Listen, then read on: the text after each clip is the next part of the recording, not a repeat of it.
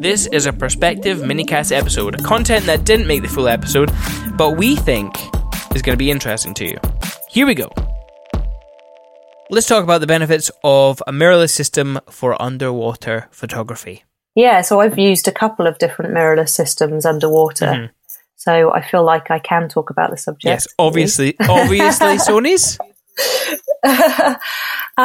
So I currently use two Sonys. Prior to using Sony, I had a different system, but it was like a Micro Four Thirds mirrorless system. Okay. So it kind of, I guess, got me into the, getting used to mirrorless as a system and getting used to shooting with a screen a little bit more than using a viewfinder and things like that.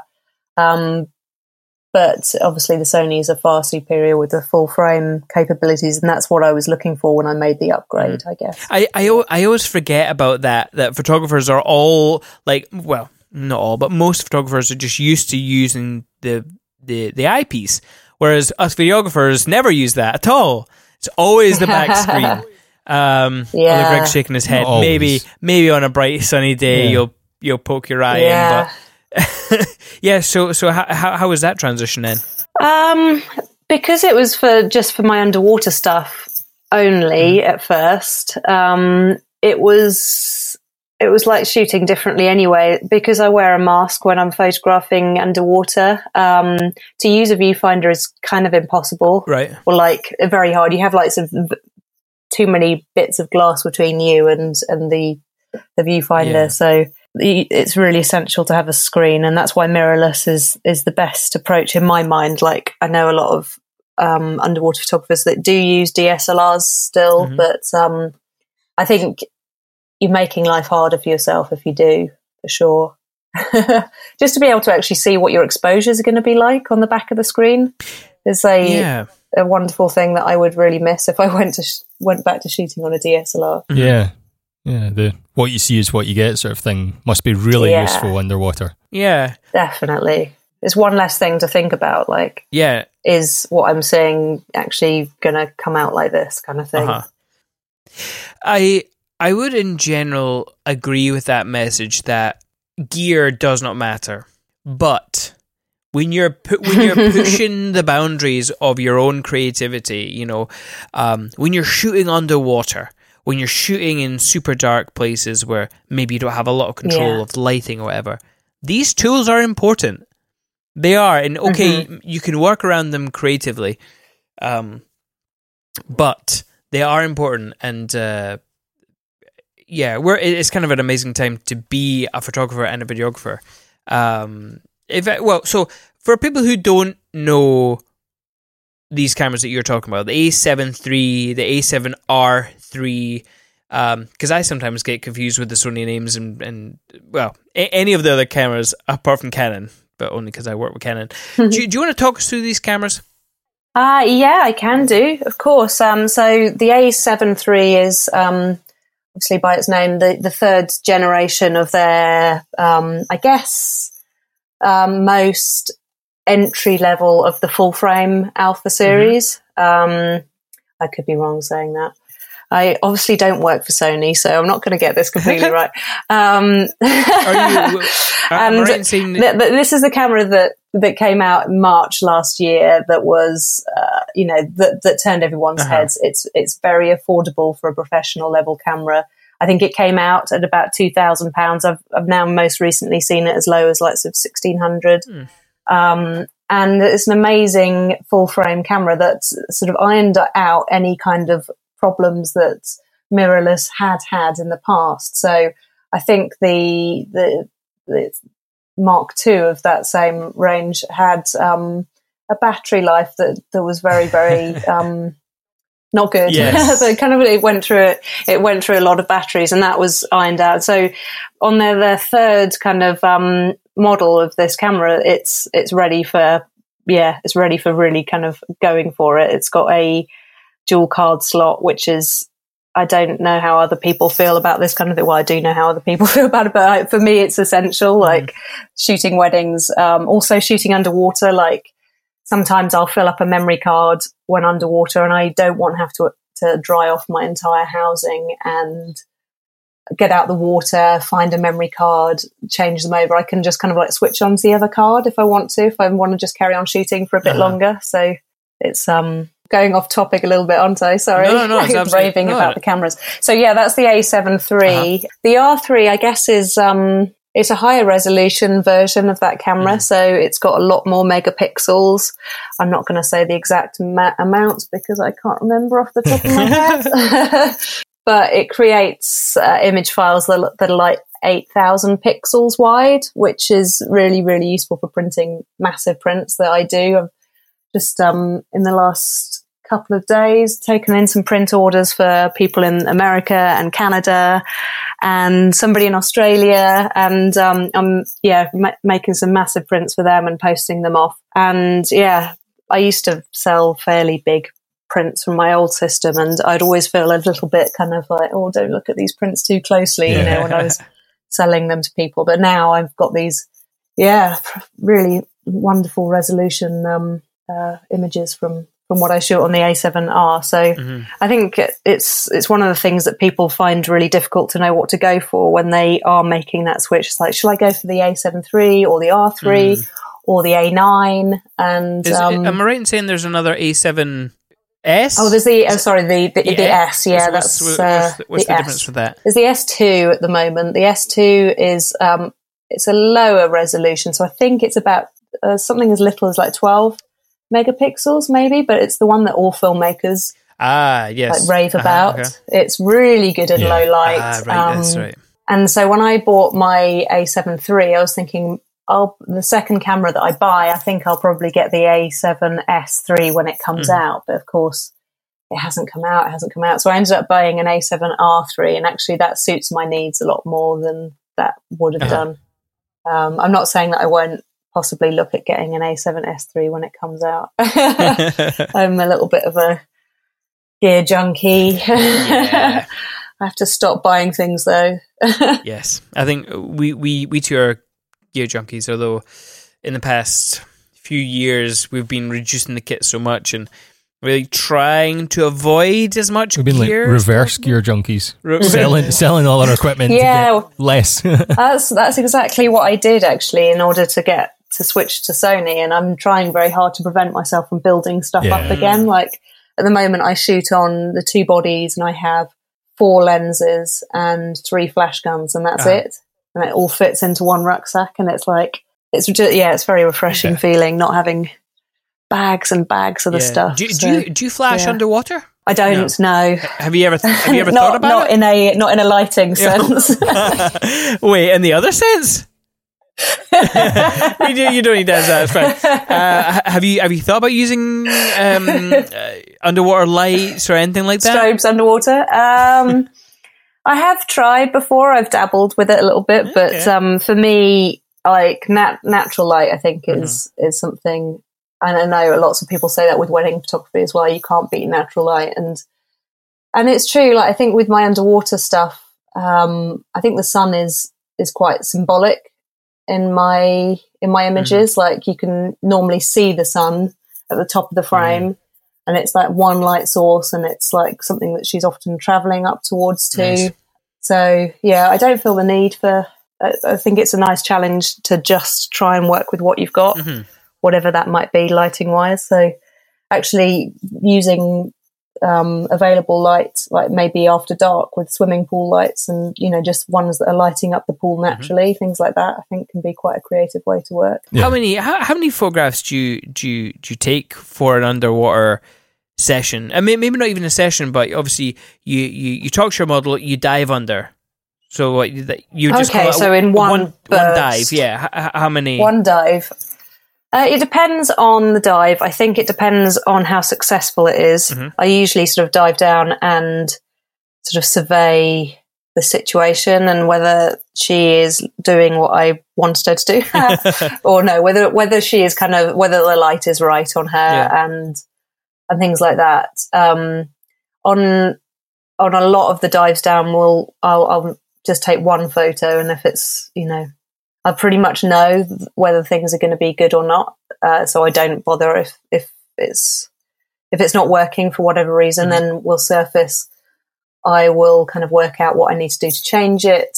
Sometimes it's like where I am in position to her, in position to the sun, in sort of relationship wise. So, I guess when we do dives and things are going well, then I will shoot a lot more, maybe about 10 to 15 images for the period of time that we're underwater. So we're usually only under for about a minute or two at a time, I guess. So I'm quite selective. I'm still, because I was trained on 35mm film, I've still got that kind of like decisive moment kind of thing about photography where I don't want to just spray and pray. And I suppose that's why I asked the question, because with mirrorless you can essentially just keep shooting, right?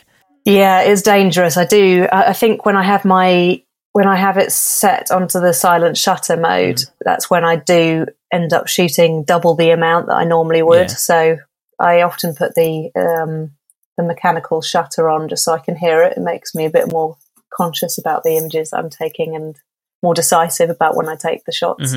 Like, so the Sonys are like, we've noticed that not everyone, but a large majority of photographers have like moved over to the Sonys.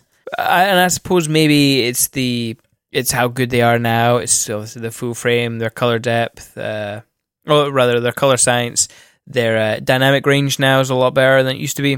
But yeah, you can flip it to video now.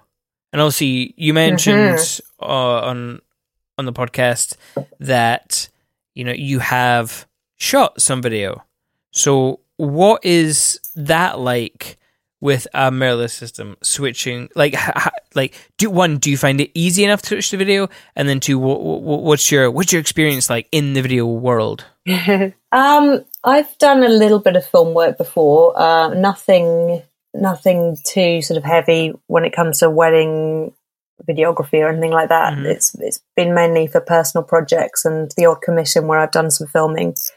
But what I've found with doing a little bit of filming with the underwater stuff is that, as you said, you can switch really quickly from one to the other. So I think it's a lot easier to do that kind of fusion if you're trying to concentrate on taking stills as a priority, and maybe the film is like a little bit of something extra, a nice benefit, a bonus kind of thing. Then that does really help with having a mirrorless camera that makes that easy. I think for me, like with the projects that we did in Mexico, the underwater sort of behind the scenes of my work, some of the scenes that I was shooting stills for, I was thinking whilst I was down there, something really beautiful playing out in front of my eyes, like the way Yarra was moving underwater and the way the light was working. It was just like, okay, I really want to take stills right now, but I also really want to get like just maybe a 4-second clip of this as well. So just like being able to really quickly switch between the settings that I use for the stills to, using the right shutter speed and things like that for the filming, just like, a very quick thing to do on the Sony system. So I managed to, I think in the film, if you watch it, there's a scene where I'm kind of like, Yarra is balancing on a branch underwater, and I'm kind of like on the other end of the branch. And if you look at it, I've got my legs wrapped around the branch, trying to stop myself from bobbing up and hitting the roof of like this cave that I was just underneath. But during that shot, I managed to get this really lovely piece of footage, which is the end part of the film, the playing out bit where she's dancing on this branch and then leaping off at the very end. So I managed to film that, but also get some nice stills as well. So it's kind of like, I don't know how long we were underwater for, but maybe only a couple of minutes.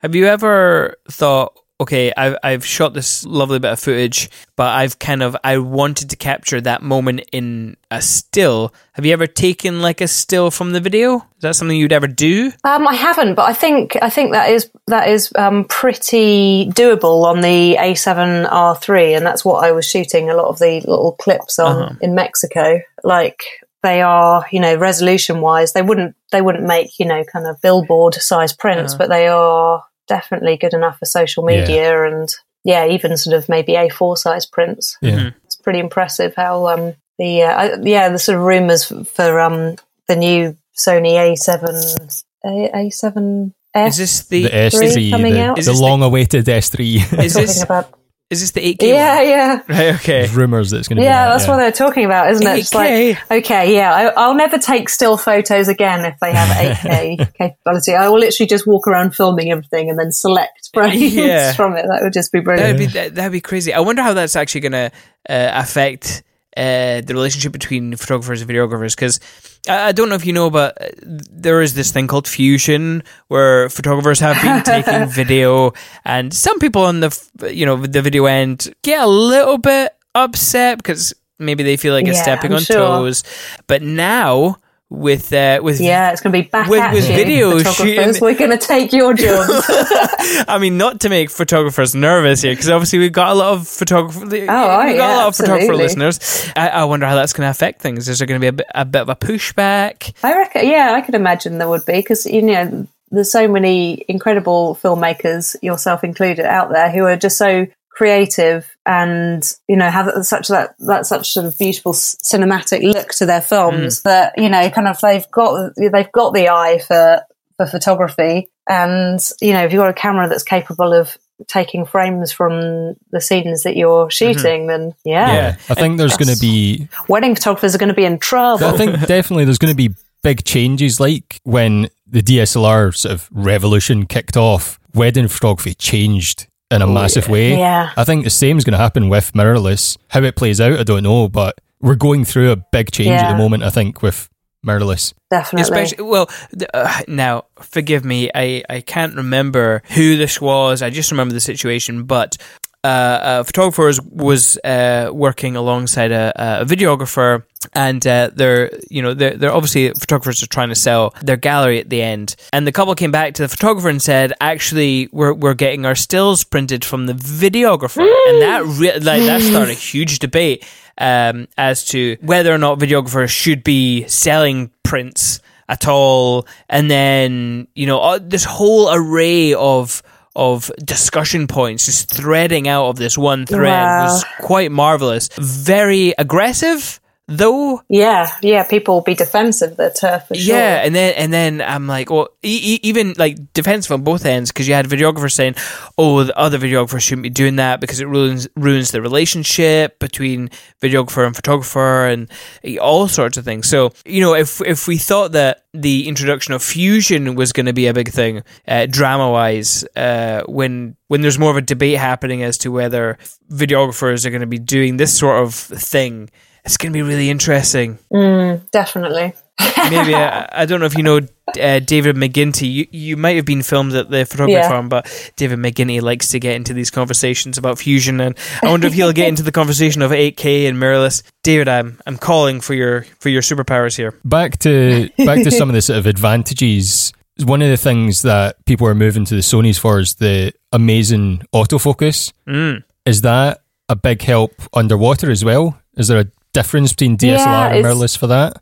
It's been the biggest game changer for me, I think. I obviously kind of went to Sony as a brand because they were so advanced with their full frame system, and I really wanted mirrorless for the underwater stuff.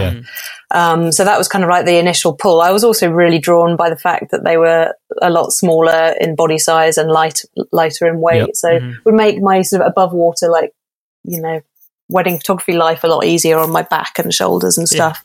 But the massive benefit that's come from me that was more unexpected, it was like a really nice bonus, was the focusing system and how easy it is to use and how fail-safe it is. Using the eye autofocus, it just means that every single shot in a headshot shoot that I shoot, every single one will be in focus, 100% of the shots that I take.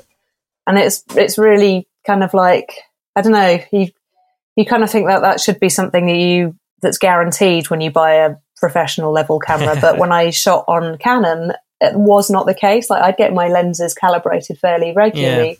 I would always have, slightly soft focus shots, quite a few of them in one wedding or one shoot. Yeah. Such a challenge, and it's hard not to think, well, it must be just because I'm not a very good photographer. So it's done a lot for my confidence. I suddenly feel like I can actually take photos. Yeah, Because it's a reliable system. Yeah, you know? it's amazing as well this how much your gear can actually help. Because obviously we spoke in the podcast about the effects on social media, but also like the effect of your gear. Like, what does your gear say to you? So, yeah, pretty cool. Yeah, I guess at the end of the day, I mean, it's just a tool, isn't it? Yeah, well, that's all that's what people say. They say you should be able to pick up any camera and create something good with it if you're a good photographer. But it does make such a difference having a camera that is really, really enjoyable to use. And I don't feel like I've properly had that until I switched to Sony. That kind of just it encourages me to shoot in a very creative way, in a very kind of, every time I pick it up I will try something different with it.